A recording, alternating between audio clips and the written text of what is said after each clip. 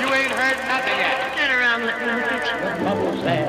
What am I going to do? Frankly, my dear, I'm going to make him an offer. You talking to me? Are you not entertained? I don't know who you are. Why so serious? When I'm good, I'm very good. Symbol. But when I'm bad, I'm better. He's a liar. Snap out of it. They call me Mr. The boy's best friend is his mother. You have no style. You're gonna bark all day, little dog.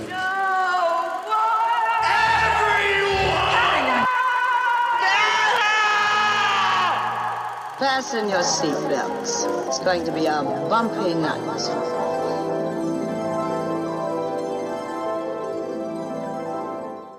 Hello, and welcome back to the Tinsel Factory. My name is Caitlin, and I'm your host. Hope everybody had a great week, though if you're a woman of childbearing age in America, you probably didn't. Yeah, I don't want to talk about that. I'm still in Washington, and a few days ago, I got to pay my respects to Bruce and Brandon Lee at their gravesite, so that was pretty cool. I'm blanking on the name of the cemetery, but they make sure that those graves are actually very well taken care of. In a way, a lot of Hollywood cemeteries I've been to, yes, I've been to many Hollywood cemeteries, that they don't tend to, like they let Marilyn Monroe's grave, pretty much people do what they want. They kiss it, which is super messed up. But yeah, no, at this one, they like have a ramp for them. Like it's paved in a nice, tasteful way so that like people don't trample the grass. Very well thought out. If you're in the Seattle area, you want to pay your respects, I highly recommend it. It was really cool to see. On to this week's topic. This week, we're taking a hodgepodge look at life on and after the blacklist. How some coped, how the blacklist weakened over time, and how history has remembered some of the friendlies. We'll also cover the story behind a piece of American literature that takes place during the Salem witch trials, but is really about HUAC and McCarthyism. With that, let's take our places. It's showtime. The nominations for Best Motion Picture Story are Robert Rich for The Brave One, Leo Katcher for the Eddie Duchin story, Jean-Paul Sartre for The Proud and the Beautiful, and Cesare Zavattini for Umberto D. The envelope, please. The Brave One, Robert Rich.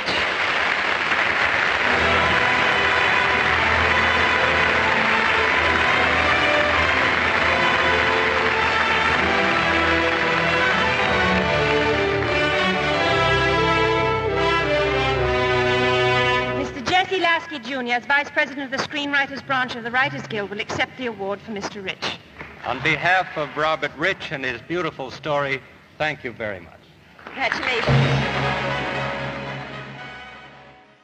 The Hollywood blacklist reached its apex influence in the early to mid-1950s, starting in 1952, when the Screenwriters Guild allowed movie studios to omit the names of any individuals who were seen as communist sympathizers. For example, Hollywood tenor Albert Maltz wrote the screenplay for The Robe in the 1940s, before his blacklisting, but he did not receive an on-screen credit when the film came out in 1953. For decades after making this decision, though, the Writers Guild, as it's known now, and it's split between East Coast and West Coast, which it wasn't at the time, have been attempting to correct the screen credits from those movies from the 1950s and early 60s that implemented this rule to ensure that proper credit is given to those who either acted as ghostwriters on a project or wrote films under an alias. On December 19th, 2011, for example, the Guild, acting on a request made by his dying son Christopher, announced that Dalton Trumbo would get full credit for his work on the screenplay for the romantic comedy Roman Holiday, which came out in 1953, almost 60 years after the fact.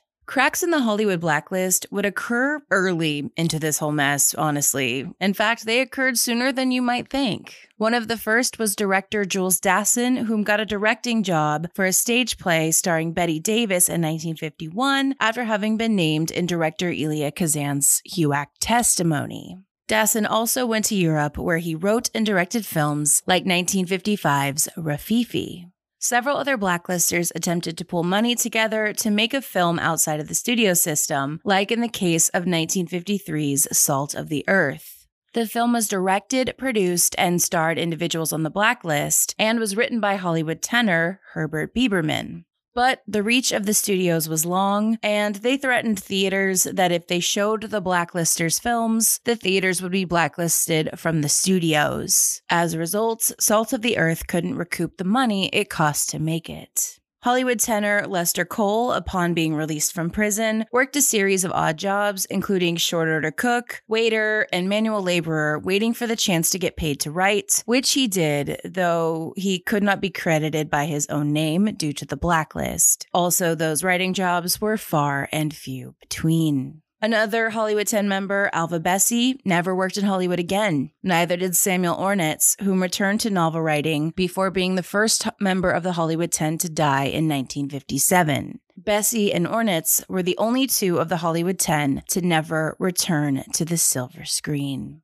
With the blacklist still very much in effect, actor Charlie Chaplin was barred from re-entering the United States in September 1952 after going abroad to promote his semi-autobiographical film Limelight overseas. Chaplin was told that he would have to submit to an interview concerning his political views and moral behavior in order to re-enter the United States. Chaplin had been one of the unfriendly 19 EC, but was never called into the HUAC chambers, and the government had a target on the Englishman's back for years, though he was never a member of the Communist Party. Instead of dealing with a legal system that had already put him through the ringer, more about that on a later date, Chaplin went into an exile from Hollywood that would last nearly 25 years. Although the U.S. Attorney General told the press that he had, quote, a pretty good case against Chaplin, Chaplin biographer Charles Malland concluded in his 1989 book Chaplin and American Culture that on the basis of the FBI files released in the 1980s on the matter, that the U.S. government had no real evidence to prevent Chaplin's entry. It is highly likely that Chaplin would have regained entry to the United States had he applied for it. Several other blacklisters or subpoenaed individuals kind of went in the same vein of Chaplin, though they did by choice, and fled to other countries, including Mexico or to somewhere in Europe where the arm of HUAC could not reach them. The largest group of Hollywood exiles would remain stateside, though, relocating to New York City instead. There, few cared about the blacklist, so long as the artists could perform in whatever manner that meant. Writer Abraham Polonsky, for example, managed to get a job with CBS writing for a television show, specifically You Were Here, which was a show about idealists like Joan of Arc and Socrates, historical figures struggling against the tyrannical leaders of their respective eras. His name did not appear on the credits, though. Instead, he used a frontman, and I've used that word a couple times, or phrase a couple times. If you don't know what that is, it's basically someone pretending to be the writer or acting on behalf of the writer, which was a practice that was rampant at this time. After being released from prison, Dalton Trumbo sold his beloved family ranch and moved his family to Mexico City, along with several other blacklisters. In Mexico, Trumbo wrote 30 scripts under pseudonyms for B-movie studios. Trumbo also won Oscars while blacklisted, writing under the name Robert Rich in some cases. One award he won was for Best Story, and the films are Roman Holiday and The Brave One, which came out in 1956.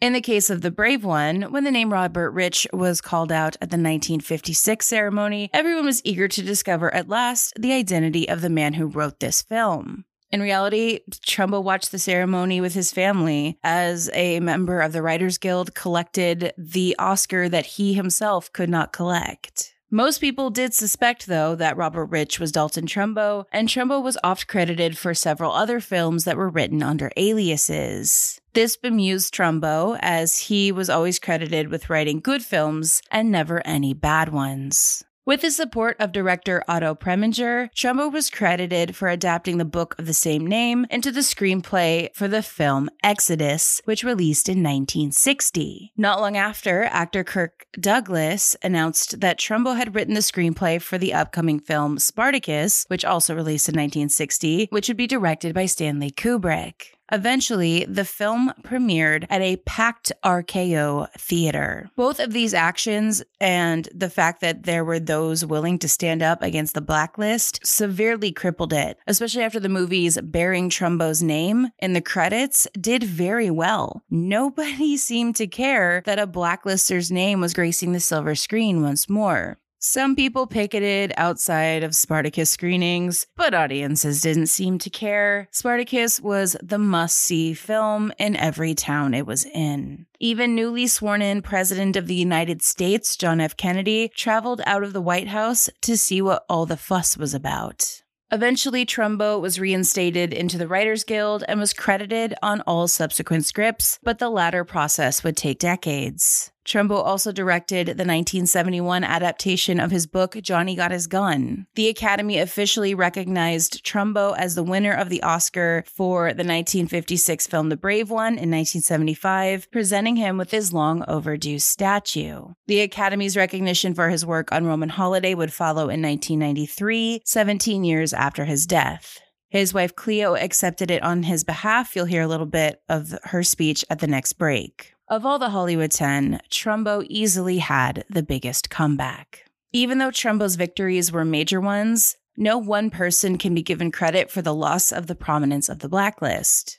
Another major player in bringing an end to the blacklisting was John Henry Falk. Host of an afternoon comedy radio show, Falk was a leftist active in his union, the American Federation of Television and Radio Arts, or AFTRA. He was scrutinized by Aware Inc., one of the private firms that examined individuals for communist sympathies and quote-unquote disloyalty. Marked by the group as unfit, Falk was fired by CBS Radio as a result. In retaliation, Falk decided to sue Aware in 1957, and the case dragged through the courts for years. The suit itself was an important symbol of the building resistance to the blacklist, however. It was especially obvious when his case wasn't settled within days. Falk would win his case in 1962. With this court decision, the private companies that were blacklisting people and those who used them were put on notice that they were legally liable for the professional and financial damage they caused by accusing people of communism. This also helped to bring an end to publications such as Counterattack or the Red Pages or the Red Book or all the ones, which widely and frankly recklessly accused people of being communists. Despite this, though, many would remain blacklisted for years to come. The year after Trumbo had won his Oscar, two more blacklisters took home the same award. Michael Wilson and Carl Foreman, both blacklisters, wrote 1957's Bridge Over the River Kwai, but the credit was given to Pierre Bol, whom could neither read nor write in English. Same thing happened the year after that with 1958's The Defiant Ones. Co-written by blacklister Nedrick Young, whose name is credited under the alias Nathan E. Douglas. The sneaky thing the filmmakers did here, though, was having Young actually appear in a cameo at the top of the film as the credits roll. When the screenwriting credit appears on the screen, the false name is shown underneath Young within the scene. Actress Lena Horne was blacklisted due to the African-American woman taking up several political causes, which just so happened to be causes some of her communist cohorts also happened to care about. Horne was not a communist herself, but that didn't stop the FBI from taking notice and ultimately had her blacklisted from Hollywood. Horne was forced to spend a number of years touring as a nightclub singer to pay her bills. Determined to get her life back on track, though, Horne publicly denied that she was affiliated with the Communist Party and wrote a series of letters to muckety-mucks in Hollywood denouncing it. Eventually, she was able to return to film and television and also worked as a recording artist. Even this short stint on the blacklist didn't keep her away from politics. When the civil rights movement of the 1960s emerged, Horne was a prominent supporter. Paul Robeson, a singer, athlete, and actor, was targeted by the HUAC because he spoke out against American treatment of African Americans. Also, Robeson was revered in Russia for his incredible baritone bass singing voice. At the height of Robeson's career, the U.S. government revoked his passport and blacklisted him, severely affecting his finances and reputation as a result.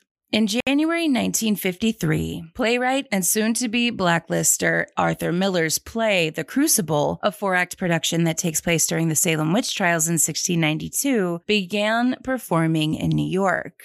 Miller's interest in the whole HUAC debacle had begun in the early 1950s, and he traveled to Salem to research the tragedy that had befallen that community as Miller was starting to see connections. If you don't know, the Salem witch trials occurred in Massachusetts when a group of young girls began accusing their neighbors of being witches. The ensuing hysteria led to 19 people being hanged, 1 person crushed to death, and 5 died awaiting trial, and hundreds were imprisoned on top of that, based on nothing more than the hysterics of a group of young girls. Sound familiar? Some other people thought so too. Well, HUAC didn't enjoy being compared to a bunch of hysterical preachers and lawmen and girls from the 17th century whom let that hysteria cause 25 deaths and destroy scores of lives. So it wasn't much of a surprise that not long after the Crucible opened, that HUAC made sure Miller couldn't get a passport to attend the play's London opening in 1954. When Miller applied in 1956 for a routine renewal of his passport, HUAC used this opportunity to subpoena him to appear before the committee. Before appearing, Miller asked the committee not to ask him to name names, to which the chairman at that time, Francis E. Walter, agreed. When Miller attended the hearing, his soon-to-be wife Marilyn Monroe accompanied him, risking her own career in the process. Miller was sentenced to a fine and a prison sentence, blacklisted, and had his passport revoked because, as soon as he got in there, he was asked to name names, which he refused to do. When Miller was asked why the Communist Party had produced a play of his, he responded, quote, "I take no more responsibility for who plays my plays than General Motors can take for who rides in their Chevrolets." He was also questioned about his short-lived role as a communist sympathizer, to which he retorted, quote, "I have to go to hell to meet the devil." He also gave the committee a detailed account of his political activities, and of course, HUAC wanted him to name names, which Miller would not do. In August 1958, Miller's contempt of Congress conviction was overturned by the Court of Appeals, which ruled that Miller had been misled by the chairman of HUAC. Today, after doing some time on the banned book list when Miller himself was blacklisted, The Crucible remains Miller's most produced work and required reading at many American high schools. If I'm not mistaken, I had to read it my sophomore year. Despite the play's clear importance to American history, though, it is still challenged for its political message and, of course, of the occult aspects. The irony of all this, that despite being an alleged Soviet-loving communist, Arthur Miller's works were banned in the Soviet Union in 1970.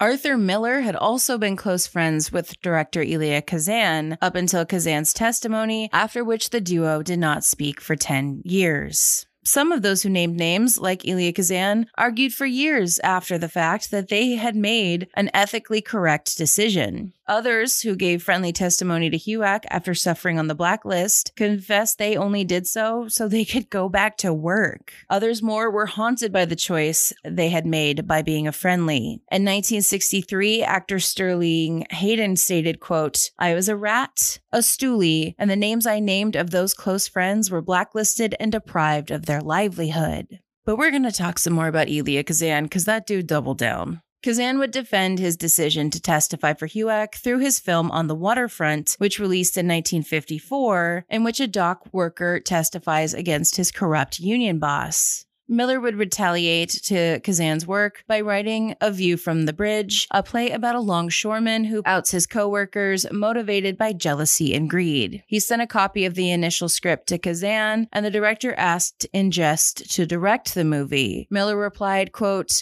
"I only sent you the script to let you know what I think of stool pigeons." Kazan's legacy has a big ol' asterisk hanging over it. He was one of the most prolific directors of the 1950s and 60s, but he had betrayed scores of friends and colleagues on his way to the top. This asterisk would continue to the end of his days. In 1982, director Orson Welles was asked a question about Kazan during an interview in Paris. Welles replied, "Chérie, mademoiselle, you have the wrong metteur en scène, because Elia Kazan is a traitor. He is a man who sold to McCarthy all his companions at a time when he could continue to work in New York at a high salary. And having sold all his people to McCarthy, he then made a film called On the Waterfront, which was a celebration of the informer." Wells's film, Citizen Kane, had been considered to be communist propaganda by the FBI, and instead of dealing with all the HUAC bullshit, the technically blacklisted Wells just relocated to Europe from 1948 to 1956. A decade later, he found his way of expressing his distaste for the Red Scare through his film Touch of Evil, which depicted crooked law enforcement who chose to abuse their power by pursuing witch hunts instead of protecting their fellow citizens. Kazan was also denied several Lifetime Achievement Awards many similarly talented individuals from his era began receiving for Lifetime Achievement. Several argued that if Chaplin could receive his Lifetime Achievement Award, which he received in 1972, then it was time for Kazan to be celebrated for his work and to be forgiven for his part in HUAC.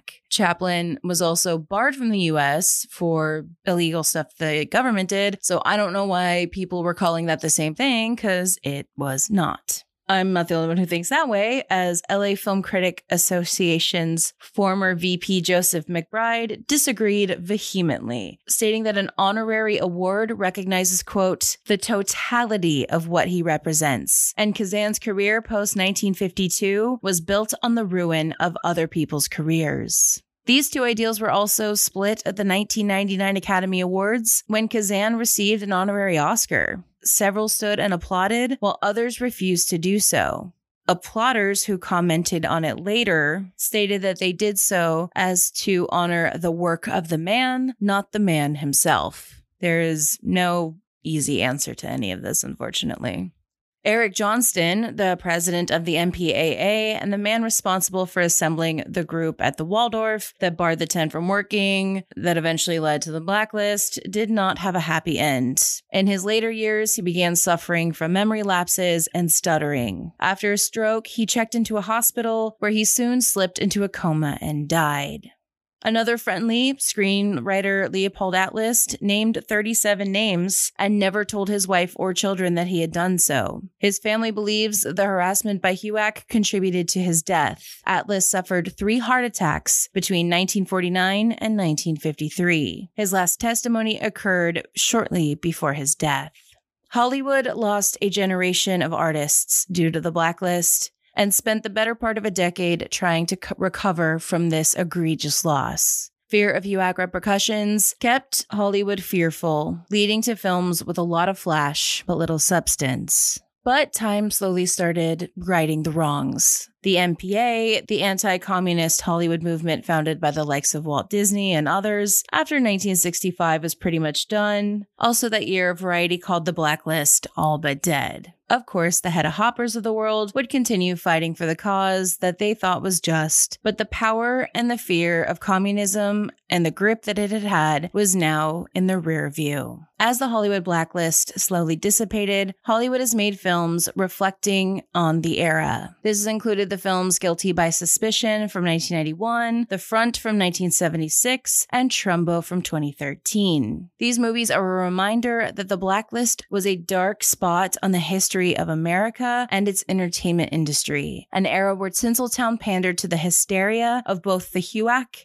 and private anti-communist organizations. Today, 75 years after the HUAC hearings, the term blacklist is still used in Hollywood, though of course there's not an official one like in the 1950s. The modern blacklist definition has expanded quite a bit, as people aren't blacklisted for political reasons, so much as being difficult to work with or uninsurable due to personal life activities, see like a Charlie Sheen or Lindsay Lohan. In later years, of course, a blacklist has given way to that of cancel culture, which is its own polarizing topic for another day and probably not this podcast, but canceling someone for whatever reason has roots in the ideas of the blacklist.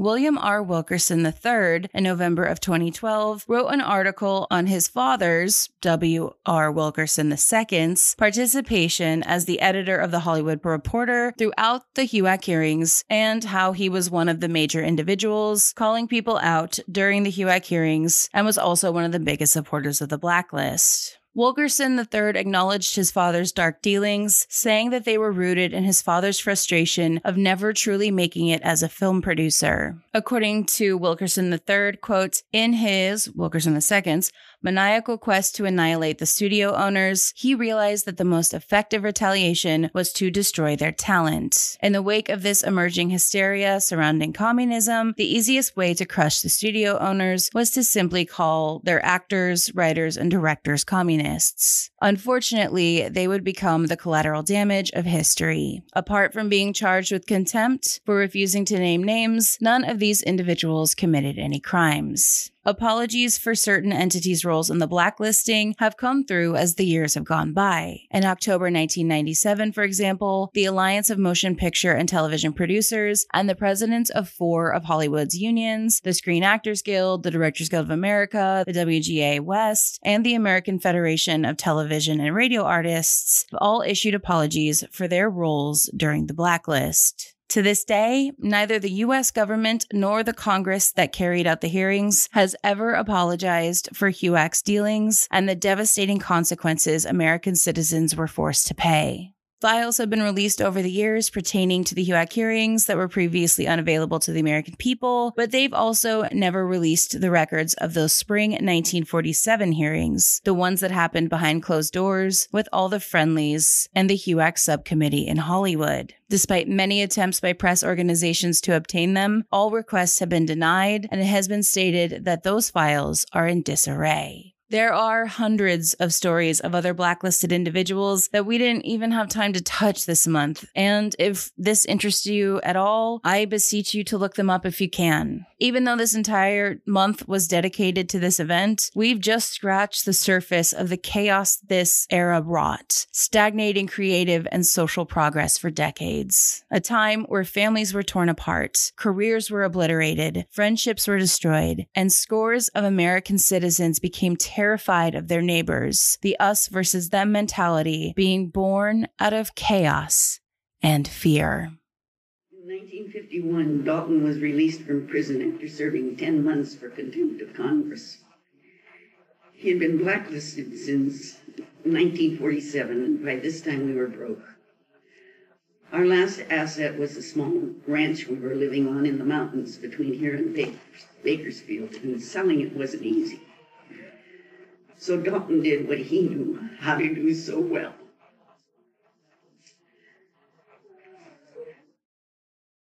He went to his typewriter.